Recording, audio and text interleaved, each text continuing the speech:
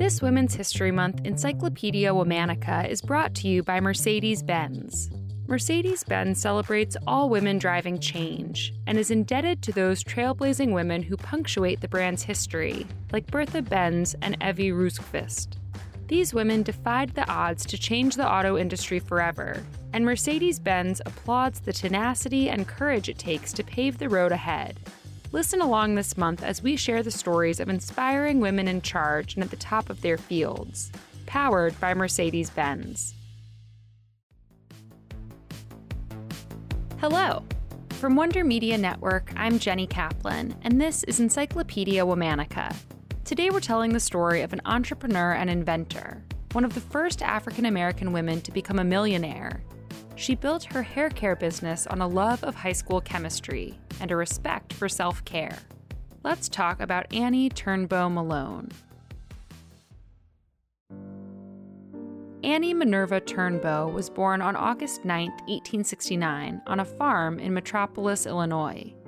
She was the 10th of 11 children born to Robert and Isabella, who were both formerly enslaved.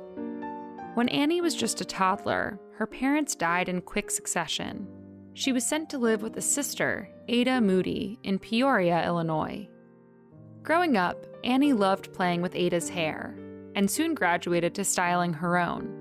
But many of the standard hairstyle methods for Black women frustrated Annie. Bacon grease, goose fat, butter, and heavy oils were used to prep hair for straightening, and to add shine. But overuse of these items often led to scalp infections. Stronger methods of straightening hair damaged the follicles. Though Annie never finished high school, her time there fostered in her an abiding love of chemistry. She hoped to use these chemistry skills to create better hair products for women like her. She felt that there must be a better way for Black women to style their hair without causing pain or damage. And there had been, of course.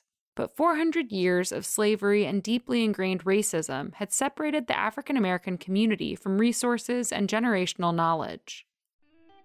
By 1900, Annie created a line of African American hair care products that she sold locally in Lovejoy, Illinois. It was around this time that she also invented a pressing iron and comb. Annie's line focused on encouraging hair growth and on straightening the hair without damaging it. Her main product, the Wonderful Hair Grower, reportedly drew from folk tradition recipes and used sage and egg rinses. In 1902, Annie relocated to St. Louis. With 3 assistants, she sold her products door to door, often offering on-the-spot treatments to prove their effects. Her success was quick. Within a year, she'd embarked on a tour of the South. In 1904, when the World's Fair came to St. Louis, she opened her first store. People from around the world were able to sample her line. She started filling orders to the Caribbean, as well as across the U.S. It was her business prowess, along with the use of press conferences, targeted ads, and hiring women to both demonstrate and sell her wares, that set Annie apart from her competitors.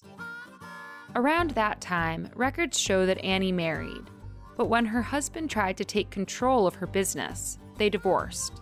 This would not be the last time a man would try to steal Annie's success. In 1906, Annie trademarked her company's new name, Poro. The major impetus for going through the trademark process was a falling out she had with one of her employees. That employee subsequently left Poro and started her own company using Annie's original recipe. Her name was Madam C.J. Walker. 2 explanations have since arisen for the Poro name. One is that it was a combination of Annie's first married name, Pope, and her sister's, Roberts. Poro is also a West African term, one that references an organization devoted to physical and spiritual discipline. Annie's motto, "Clean scalps mean clean bodies." In 1917, Annie founded Poro Beauty College. It was the first cosmetology school in the country that specialized in Black hair. Annie employed 175 people, but she helped launch even more careers. Women who graduated from Poro could go on to open their own salons and run their own businesses. In St. Louis, where Black women were typically barred from everything except domestic work, Annie's institution proved a powerful tool of upward social mobility. The physical space of Poro Beauty College was important too. Founded in the Ville, a largely Black neighborhood, Poro featured classrooms, an auditorium, an ice cream parlor, a bakery, a theater, a rooftop garden, and the manufacturing facilities for Poro products.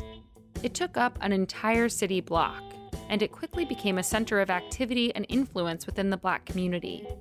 The Poro system, as it came to be known, kept expanding.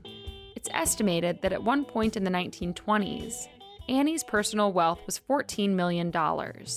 Thousands of Poro agents operated across the country. But Annie's life was far from idyllic. In 1921, she'd married Aaron Malone, whose last name she adopted. Aaron served as both chief manager and president of the company, and spent much of their marriage plotting to take over Poro. When they finally divorced in 1927, Aaron argued that the company's success should be attributed to his social connections that he'd brought to the business. According to him, he deserved half of the company, but Annie's largesse saved her. Throughout her career, she'd been a generous financial supporter of organizations that benefited Black women. Many of those women, as well as major figures in the larger Black community like Mary McLeod Bethune, helped to negotiate a settlement in Annie's favor. Ultimately, Aaron was awarded $200,000, and Annie was affirmed as the exclusive owner of Poro.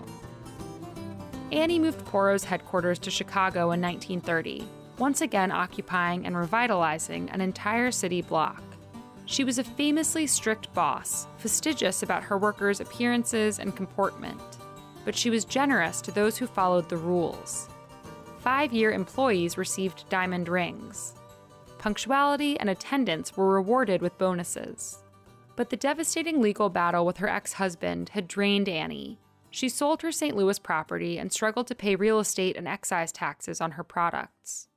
By 1951, the government seized control of her company. Much of Annie's money had gone to philanthropic causes by that point anyway. She regularly wrote $5,000 checks to African American orphanages. In the 1920s, she gave tens of thousands of dollars to the St. Louis Colored Young Women's Christian Association, the Tuskegee Institute, and Howard University Medical School. She reportedly supported 2 students at every African American college in the country. When she suffered a stroke on May 10, 1957, and died at 87 years old, her fortune had dwindled to $100,000. Annie Turnbo Malone spent her life building an empire. With all that she made, all that she built, she reinvested back into the Black community. Annie knew that hair care was about more than just products. It was tied to identity, to history. All month, we're talking about women in the driver's seat. For more on why we're doing what we're doing, check out our newsletter, Womanica Weekly. Follow us on Facebook and Instagram at Encyclopedia Womanica. Special thanks to Liz Kaplan, my favorite sister and co-creator. Talk to you tomorrow.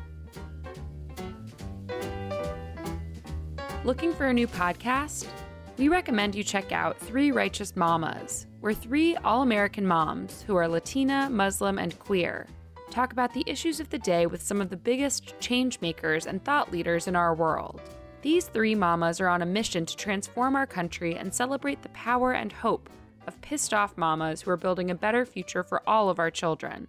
There's no podcast quite like it, so check it out wherever you listen.